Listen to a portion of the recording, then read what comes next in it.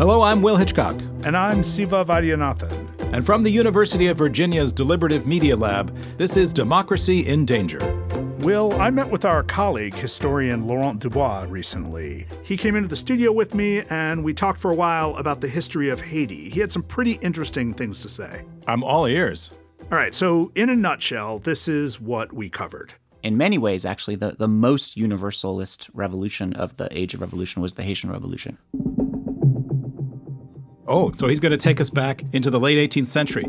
So there's a revolt going on the island against French rule at that time, which is also in some ways entwined with the French Revolution and the American Revolution. But it's complicated, right? Yeah, it's very complicated.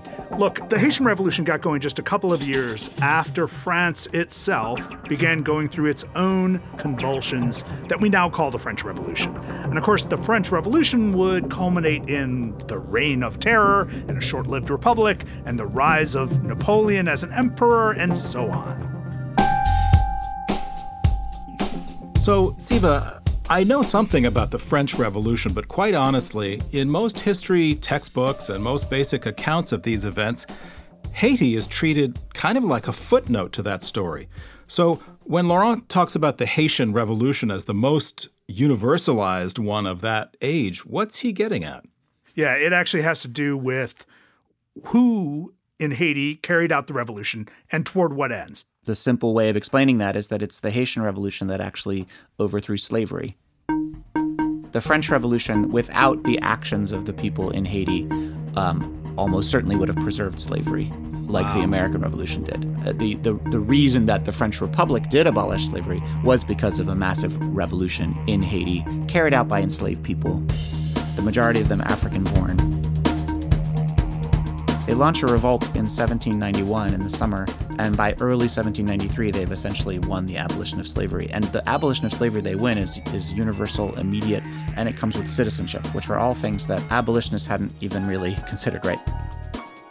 Yeah, so in that sense, as Laurent says, Haiti outran even the wildest dreams of the Enlightenment, because even the most ardent European and American abolitionists felt a need to move slowly on the question of emancipation. But in Haiti, which was then known as Saint-Domingue, formerly enslaved people established an independent country of their own. Initially, it was split between competing factions in the north and the south of the island, but eventually Haiti was united and free. In fact, the group of representatives from, I'll say Saint-Domingue, but eventually Haiti, who travel to France and convince the French Republic to abolish slavery are, one African-born man, one man of mixed sort of African and European descent, and one white man.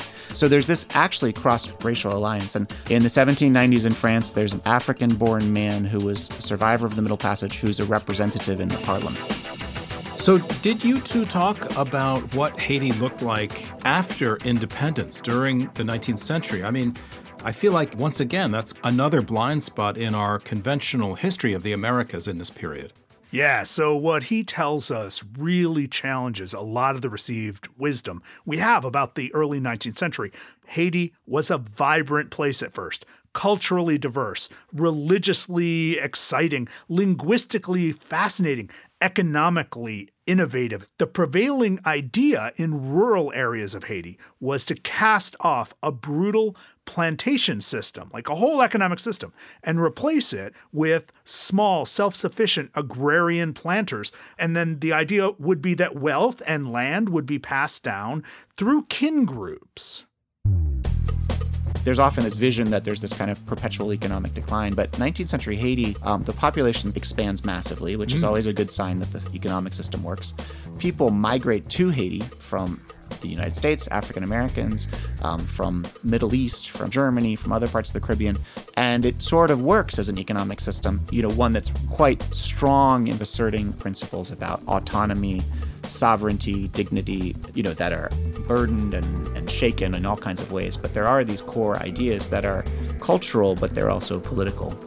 That's interesting, Siva, because it sort of runs against what I think a lot of people think when they consider Haiti, especially in the present day, where The world sees Haiti as a place of struggle, of conflict, beset by political turmoil, upheaval, assassination, ecological disasters, the poorest country in the Western Hemisphere. How does that fit in? Yeah, I mean, look, for European powers and for the United States, the very existence of Haiti, free, formerly enslaved, it directly challenged white supremacy. It directly challenged the endemic racism that informed people's image of government, and it played into this history so profoundly that it deeply frightened and upset people. So even as the domestic economy of Haiti thrived in the 1800s, the Haitian government was forced to pay France in exchange for international recognition. The French called it an indemnity to compensate the colonists for lost property. So in other words, the Haitian people had to pay the French for their own bodies.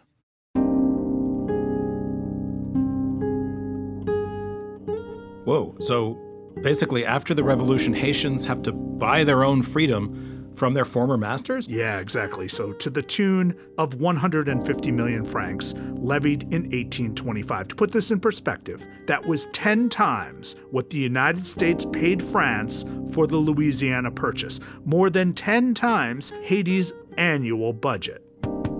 Louis-Joseph Janvier, who is a 19th century Haitian writer, said that the Haitians had to pay for their freedom 3 times. They first paid for it in sweat as slaves, then they paid for it in blood, fighting for independence, and then they had to pay for it in money. Wow, that really complicates and maybe flips on its head our ideas of revolution and liberation. Yeah, also reparations, right? I mean, we talk about reparations for formerly enslaved people. Here, formerly enslaved people paid reparations to their enslavers. And of course, Haiti had to borrow from French banks to meet that burden. The price tag was eventually reduced a bit, but the interest tallied up. Haitians still couldn't pay all that debt for more than a century. Basically not until 1947. And here's the kicker, Will, and I know you know this part of the story well. U.S. banking interests got involved, and so did the banking interests of Germany.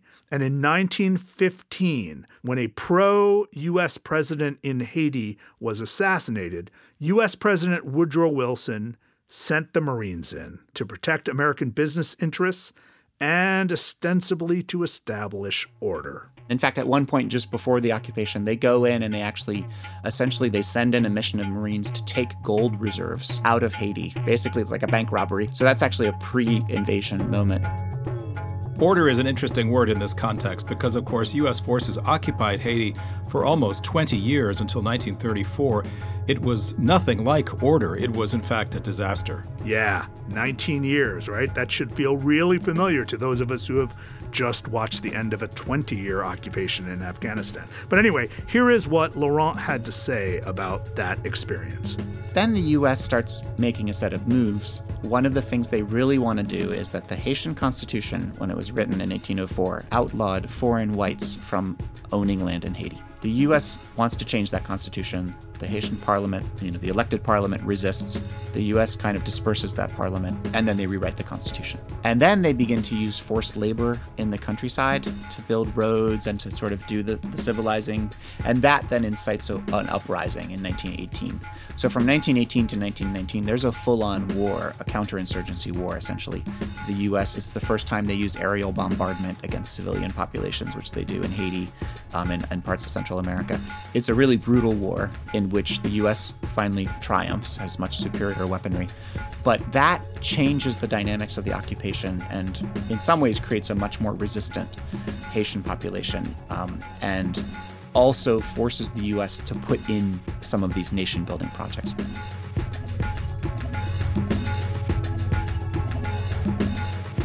Not surprisingly, these projects did not go especially well. And in a lot of ways, this era of Haitian occupation sets into motion the long period of political and social instability in Haiti that we see even today. In addition, the occupation cemented this view of Haiti that still dominates among citizens of the United States and media in the United States. Here's what Laurent said. So we've essentially replaced some historical knowledge with a huge set of cultural stereotypes, most of them rather off base, that kind of deepen this sort of sense of Haiti as this strange, other, distant land. And that's where we still are in a lot of ways in the United right. States, is that people think of Haiti as like a faraway place or different, versus seeing that over the 20th century, the U.S. has been completely involved in basically everything that's happened in Haiti.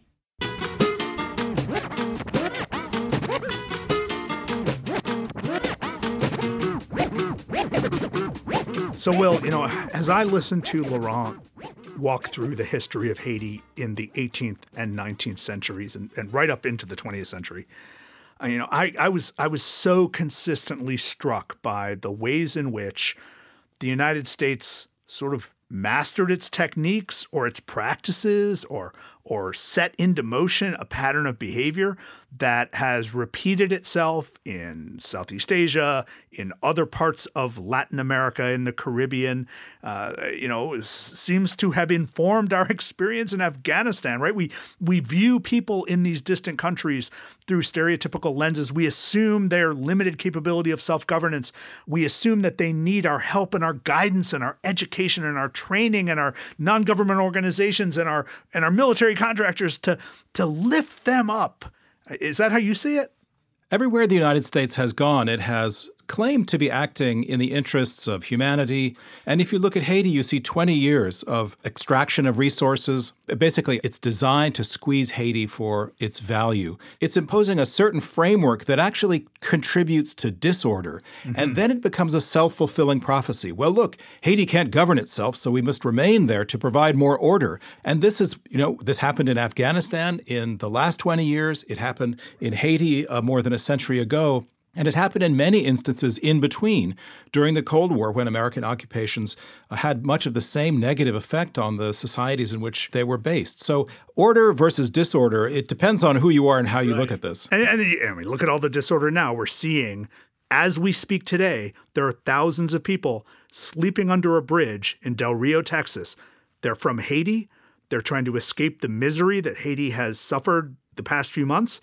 And they're trying desperately to get into the United States. Right, and that's a perfect and tragic example of the way in which this is a feedback loop. So we have to connect the source of the crisis before we can really begin to grapple with who's responsible for the crisis. How can we confront them? We're going to have the same issues dealing with Afghan refugees. Suddenly, Afghan refugees are going to come into the United States. They've been brought here in the evacuation, and people will ask, are we responsible for these people? Yeah. You bet we are. Right. Look, Laurent was very clear that when you look at the history of Haiti and you look at all of the upheaval and all of the occupations and all the militarism and all the poverty and all the natural disasters, the earthquakes, the storms, the most resilient people on the planet are the people of Haiti.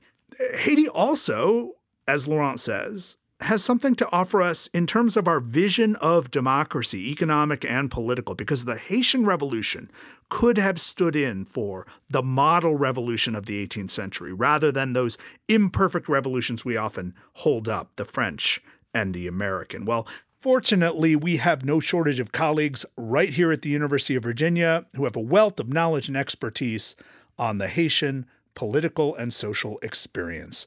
And we're going to turn now to two of them for some more perspective on this complex story. That's right, Siva. We have with us now Marlene Daut, who is a literary scholar specializing in the Caribbean and its African diaspora. Marlene is Associate Director of the Carter G. Woodson Institute and has written extensively about the nexus between Haitian history and Haitian fiction. Marlene, welcome to Democracy in Danger. Thank you so much for having me today. We're also joined by Robert Fatton, a UVA political scientist and the Julia A. Cooper Professor of Government and Foreign Affairs. His new book is The Guise of Exceptionalism, Unmasking the National Narratives of Haiti and the United States. Robert, it's very good to have you with us today. Well, thank you for inviting me. Robert, could you start by bringing our listeners up to speed on recent events in Haiti? Clearly, the country has had a tumultuous summer with the assassination of President Jovenel Moïse on July 7th, and then back-to-back an earthquake and then a severe tropical storm. Let's start with the political events. What do we know about Moïse's killing? His term as president was quite controversial, wasn't it? Yes, well, Moïse was not a popular president. and he extended his term by a year. And that was perceived by most people in Haiti as an illegal, unconstitutional kind of maneuver. But his assassination was really shocking for both his supporters and for people who opposed him. The last assassination in Haiti was in 1915. Now, we don't know exactly what happened in the assassination. It's really a very mysterious phenomenon because we have a cast of characters that come from Colombia, the so-called mercenaries. We have people who were in Miami, essentially from Venezuela, but they were Americans, and they invented some scheme to get money to give to a pastor who's a Haitian American who went to Haiti. His name is Sanon, and Sanon was supposed to become the president because initially the strategy was to kidnap the president and to force him to resign. Well, something went wrong, obviously. He was viciously assassinated. His wife was also shot, but she is clearly alive. What is even more complicated is that in the last few days, apparently the current Prime Minister, Ariel Henry, had very peculiar conversations with one of the so-called intellectual author of the assassination at 4 o'clock in the morning. So the whole thing is very confusing. And then you have, obviously, the political crisis, which is not just a Haitian crisis, it's also one where the major foreign powers are involved. I mean, if you looked at the current prime minister, initially the UN intervened very publicly and said that it was a fellow by the name of Claude Joseph. Then 2 or 3 days after, a week afterwards, the core group, which is basically the United States really, decided, no, it's Ariel Henry. And just overnight, Ariel Henry becomes the prime minister. Now, the opposition initially didn't think that Ariel Henry was a legitimate prime minister. He was called a de facto prime minister because he had been nominated unconstitutionally by a de facto president, Moïse. And the problem is that we don't have a functioning constitution anymore. We don't have a parliament. We don't have a Congress. We have a third of the Senate, which is still elected. So the institutions have really decayed. And what is happening now in the last 2 weeks, it looks like, and this is a very peculiar phenomenon, that all of the opposition to Ariel Henry have decided to sign an agreement with Ariel Henry, and that Ariel Henry would be not only the prime minister, but kind of a president also. And he would be running the show till the end of 2022, when there would be elections, etc. Yeah. So it seems like there's no functional institutions. There's no clear constitutional process to deal with a situation like this.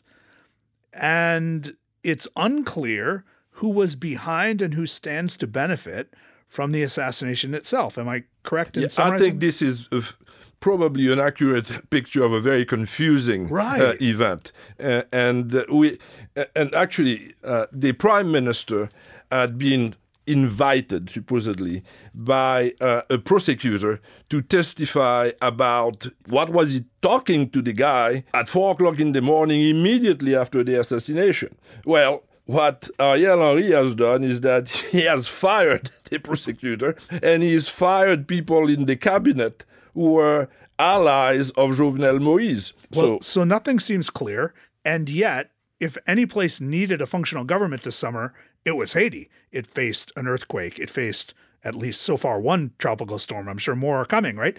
How do the people of Haiti cope with these sorts of natural disasters layered upon unnatural disasters? Well, unfortunately, this is not something that is that new. Right. We had, obviously, the earthquake in 2010 that was much more catastrophic in terms of the death. The south of the country, however, has suffered massively. Schools have been destroyed. Universities have been destroyed. The population is really in acute crisis. There is limited food. The peasantry, which had its lots destroyed not only by the earthquake, but also by the storm.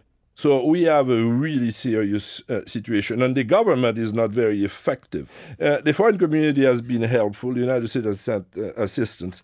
But the problem for Haiti, like in 2010, is that the more we get those events, the more we see that we don't have an effective state, and the state is incapable of dealing with its own problems. Right. And it's always dependent on outsiders. But yet there's no trust in NGOs. After 2010, that has all eroded. There's no trust in the United Nations. There's certainly no trust in the United States, right? So I think it's a widespread moment of cynicism, and all of those agreements are seen by many Haitians as, same old, nothing has fundamentally changed. And so the crisis is really extremely profound at the political level and obviously at the economic level. Yeah. Marlene, let's step back a little bit. Laurent Dubois walked us through some of the key features of the Haitian Revolution, and which is something not well understood in this country. This is an area you are a specialist in. You've written about, especially France's treatment of the people of Haiti. Can you just walk with us through this history a little bit, dig a little deeper into that story? In particular, how, in your view, does this colonial history shape Haiti today? Well, I would say I would sort of back up to Haiti's first independent ruler was a man named Jean-Jacques Dessalines, and he became emperor of Haiti soon after Haitian independence, and actually he was assassinated. So Haiti's first independent leader was assassinated in October 1806 by members of his own political party, and a conspiracy had formed around his administration, and very similar to what we're seeing today. And concerning is that many people pointed the finger at one another, just as in the case of Moïse, who orchestrated it, who were pulling the strings. Haiti's two subsequent rulers afterwards, Henri Christophe and Alexandre Pétion, who had both been generals in the Haitian Revolutionary, pointed the finger at one another.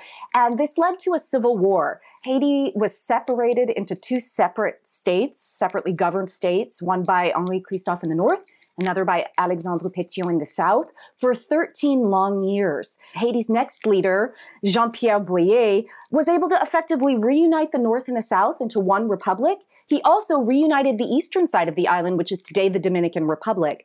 But in 1825, Boyer had been trying to get recognition for the Haitian Republic, recognition of their independence from France. He'd been trying that ever since he took office and had kind of been rebuffed. And he had sent delegates and they would be sent home. He had actually proposed various amounts, various trade agreements and treaties.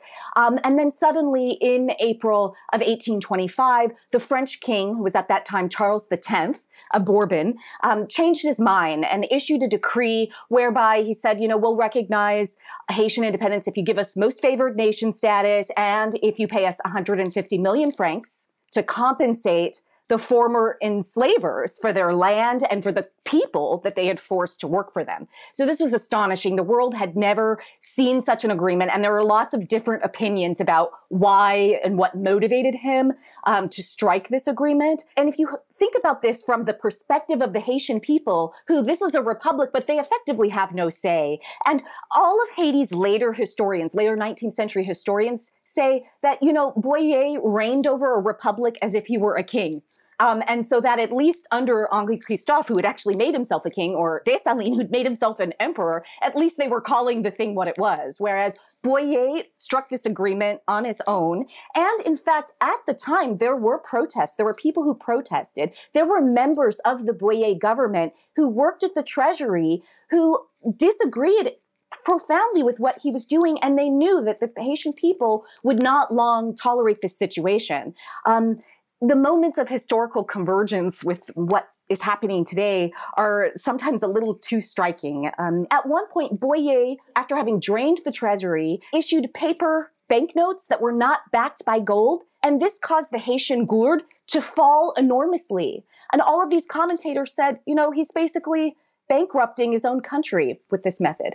So we've seen this sort of debt politics play out in the late 20th and 21st centuries in lots of places in the world, in Argentina and the Philippines, certainly in Haiti time and time again. But it seems like that model was invented in Haiti. So, Robert, there were U.S. banks involved in this debt as well.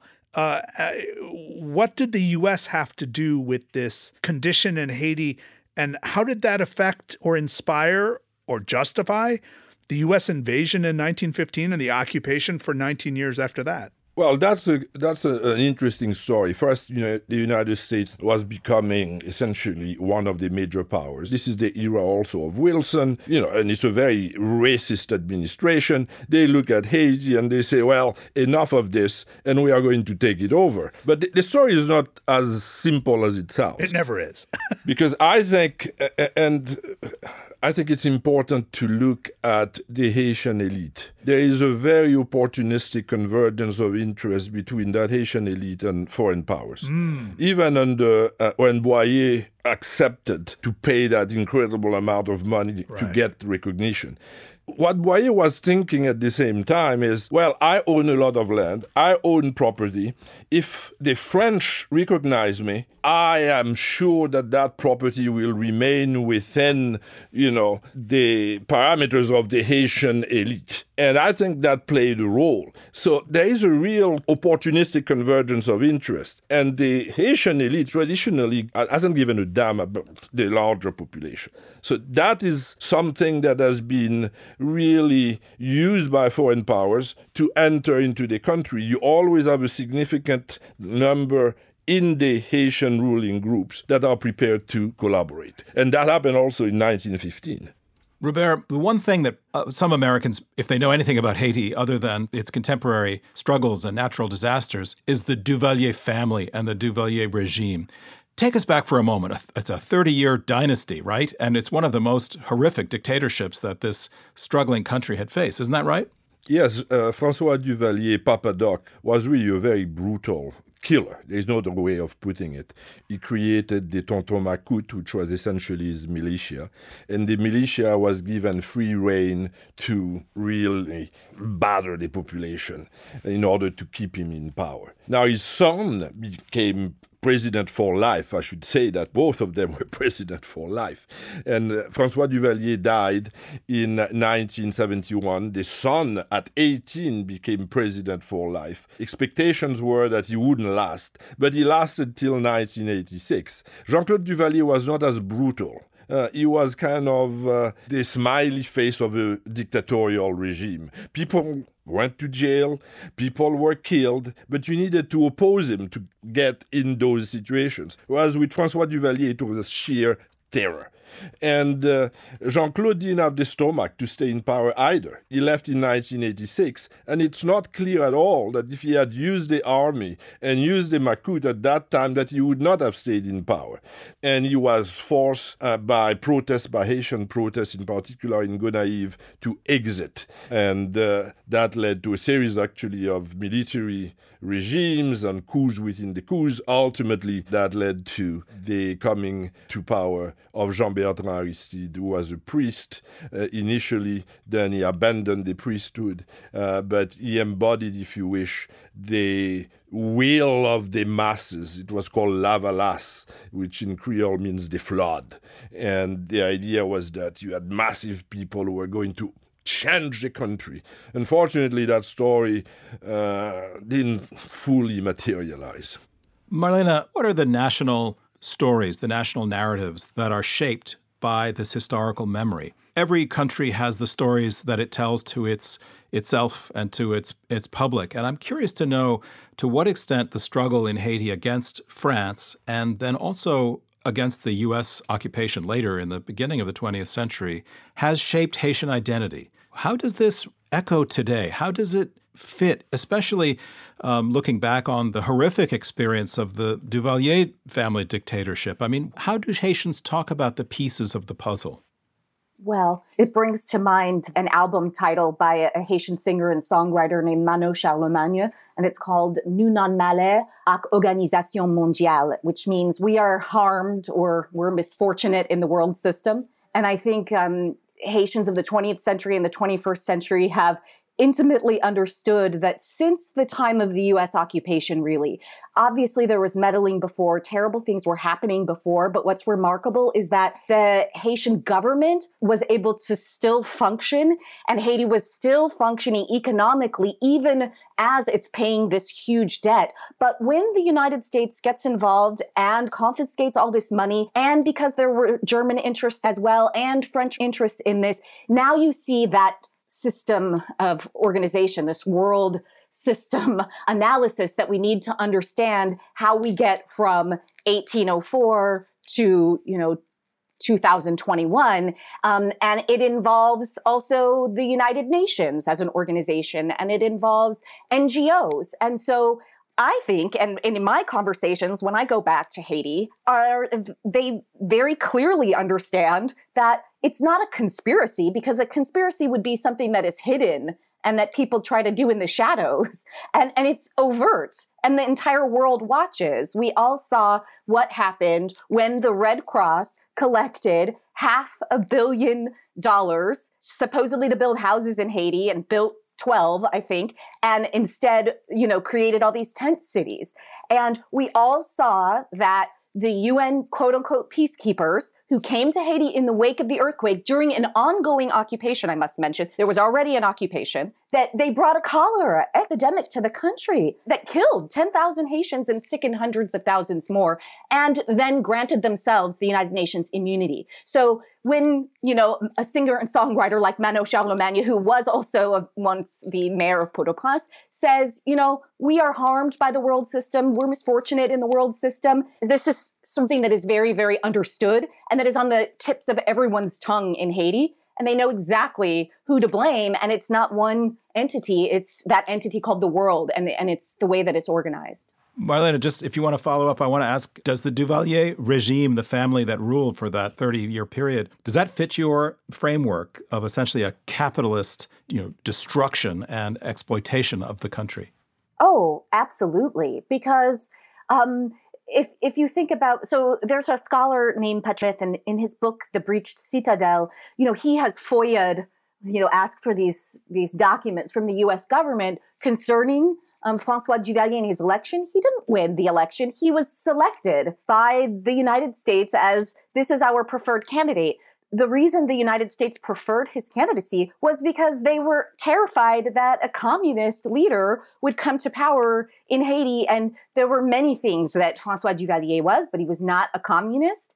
And this was a boon in his cap. He also was not a stranger to or hostile to U.S. factories being set up in Haiti. So I think that he was able to run on a platform where he said, basically Black uplift, that Black capitalism could thrive in Haiti. And then he turned around and exploited the Haitian people because the price of this supposed protection from the world powers was actually insecurity. Well, Marlene, you've written about this idea that there's a distinction, a real serious gap between how Haitian cultural leaders, artists, intellectuals, and the Haitian people in general view institutions that come from outside, the influence of foreign governments, versus how the Haitian elites view the same institutions and foreign governments and foreign interference. And of course, it's coming back now this summer with all of the trauma that Haiti has experienced with the assassination and the earthquake and the storms. There are once again calls for the U.S. to directly intervene in Haiti. What explains this dissonance between Haiti's cultural leaders and its political elite? I mean, I definitely agree with Robert. There are certain members of the Haitian populace, the Haitian elite, as we call it, who welcome foreign occupation. I mean, when the headlines immediately after the assassination, when Ariel Henry became the sort of presumptive ruler of Haiti, it said, Haitians ask for assistance from the United States. No, they didn't. Because if you spent any time on social media or any time talking to people in Haiti, they said, we don't want your help. Reading the op-eds of people in Haiti who are members of various civil societies and organizations, they said, we do not want another occupation. This is exactly what we need to stress. And yet we see this dissonance because we see the prime minister, the presumptive prime minister, saying, yeah, we need assistance. And I think we saw a little bit of that after the earthquake as well. And it's aid that harms. And this is what is, to me, the huge tragedy, is that after the earthquake, when Haitians actually do need things like drinkable water and food and clothing and medical care and assistance with first responders, that there's a fear to accept aid and assistance because it comes with strings attached. And the last time, all of the last times that Haitians accepted quote unquote help, the helpers came and stayed and left behind huge disasters in their wake. How do you even think about operating with a sense of collaboration with foreign governments in a scenario where you're constantly being harmed every time you reach your hand back out to meet theirs? That's a powerful indictment of the world system, as you put it, and the way in which the tentacles have sort of warped Haiti's own development, its own democratic evolution. You know, our show is about democracy in danger, and what you're telling us is that Haiti's treatment at the hands of both foreign nations as well as the system, the NGOs, the UN and others, that Haiti's own values of democracy and social justice and self-government have not had the space to evolve. I just wondered, for both of you, where is the space for a Haitian idea of democracy to develop? What are the prospects for democracy in Haiti today? Are they consistently snuffed out by external forces, or has there been, is there a place, a language, a vocabulary in which self-government is actually available as a vision, as a goal? Robert, you want to take that one first? Well, I must confess that I have a very significant difference with Laurent. I think Laurent is very idealistic about the Haitian past. When you look at the leaders of Haiti, whether it be Toussaint, Dessalines, Christophe, Boyer, those guys were no Democrats. I mean, when you look at the constitution of Toussaint in 1801, he's governor for life. And he's to a large degree a Francophile. He's a general in the French army. And the history of Toussaint, to me, is really paradigmatic of the Haitian drama. Toussaint was a slave. He became a slave owner. Then he became the leader of the enslaved. On the other hand, he never intended to abandon the plantation economy. Whether you talk about Toussaint, Dessalines, Pétion, Boyer, they always had the idea of a code rural. And that was essentially to impose really violent forms of exploitation on the peasantry in order to maintain the plantation, because that was the world economy of the time. You can understand to some extent that, but on the other hand, that was their own class interest. So there is a profound division. Now, what is important too is the reaction of the population, which fought back against the Code Rural, which also intended to have its independence from the state. And one of the things I think is a recurring phenomenon in Haiti is the idea on the part of the average Haitian, they don't want to have anything to do with the state because their encounter with the state is exploitative. It's a predatory form of control. So therefore, the trust that might have happened after the revolution never really crystallized. So we always had that division between the rulers and the rest of the population. And was that often exploited by foreign agents who conquer and divide? That's part of the story. I mean, one of the paradigmatic cases is Aristide. Aristide becomes, the leader in 1991, probably the only really fair election in Haiti, massive, overwhelming victory. And he's a radical priest. He's from, liberation theology. America is the empire. There is a coup against Aristide, and a very vicious coup, which the CIA was engineering too. And Aristide obviously escapes, is alive, and he goes to Venezuela, then he goes to the United States. Then what happens 3 years afterwards? 25,000 Marines come to Haiti, and who's the president? Aristide. Whatever radical project he may have had is gone. Because in order to come back, he signs an agreement with the World Bank and the IMF. But Aristide says he never signed it.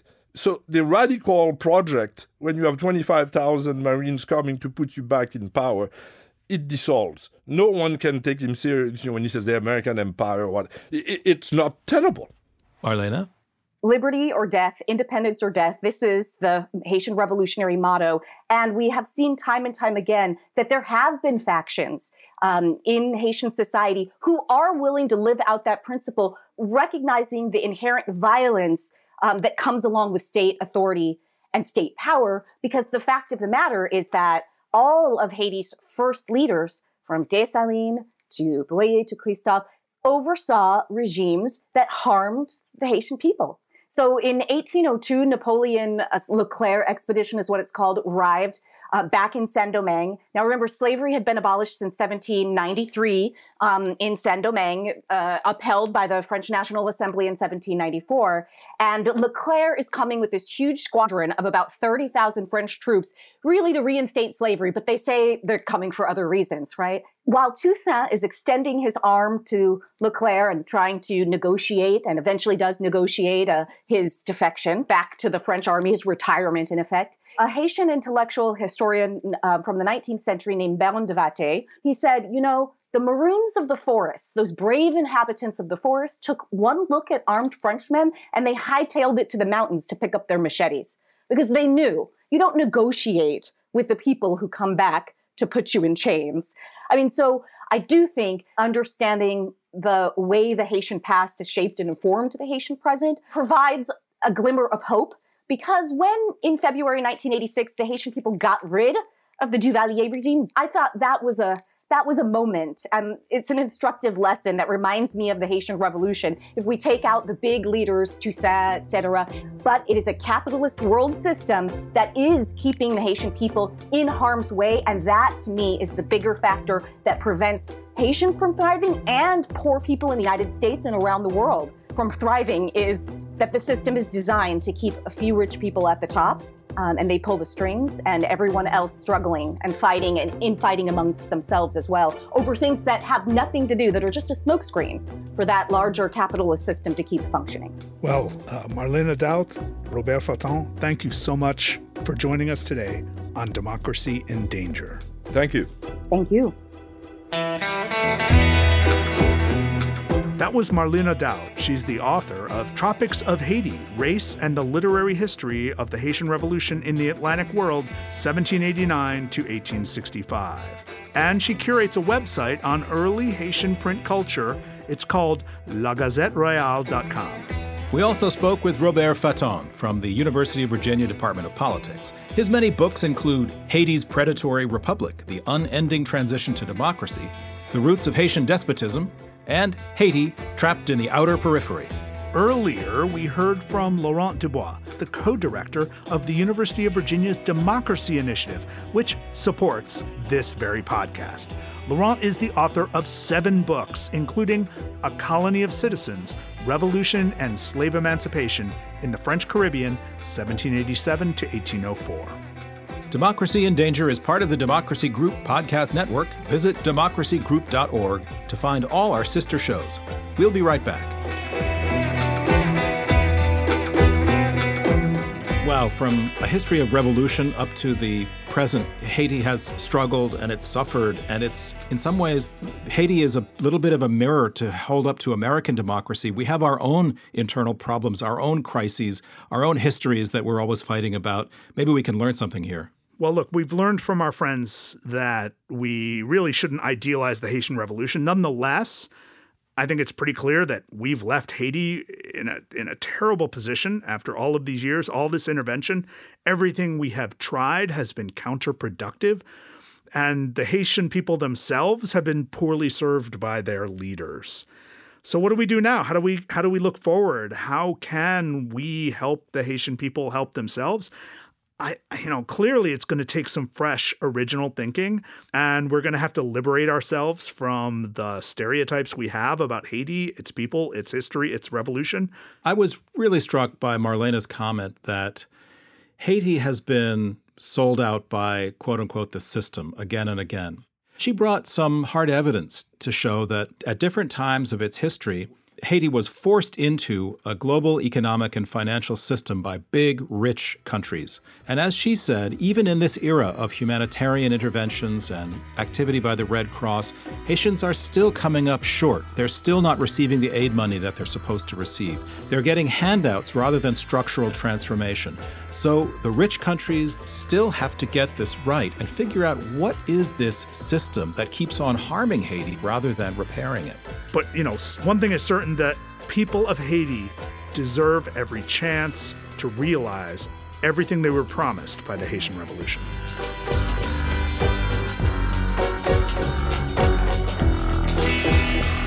That's all for this episode. Next time, we'll loop back to the War on Terror and speak with historian Sam Moyn, who says America's 21st century conflicts have created the conditions for invisible, unchecked warfare.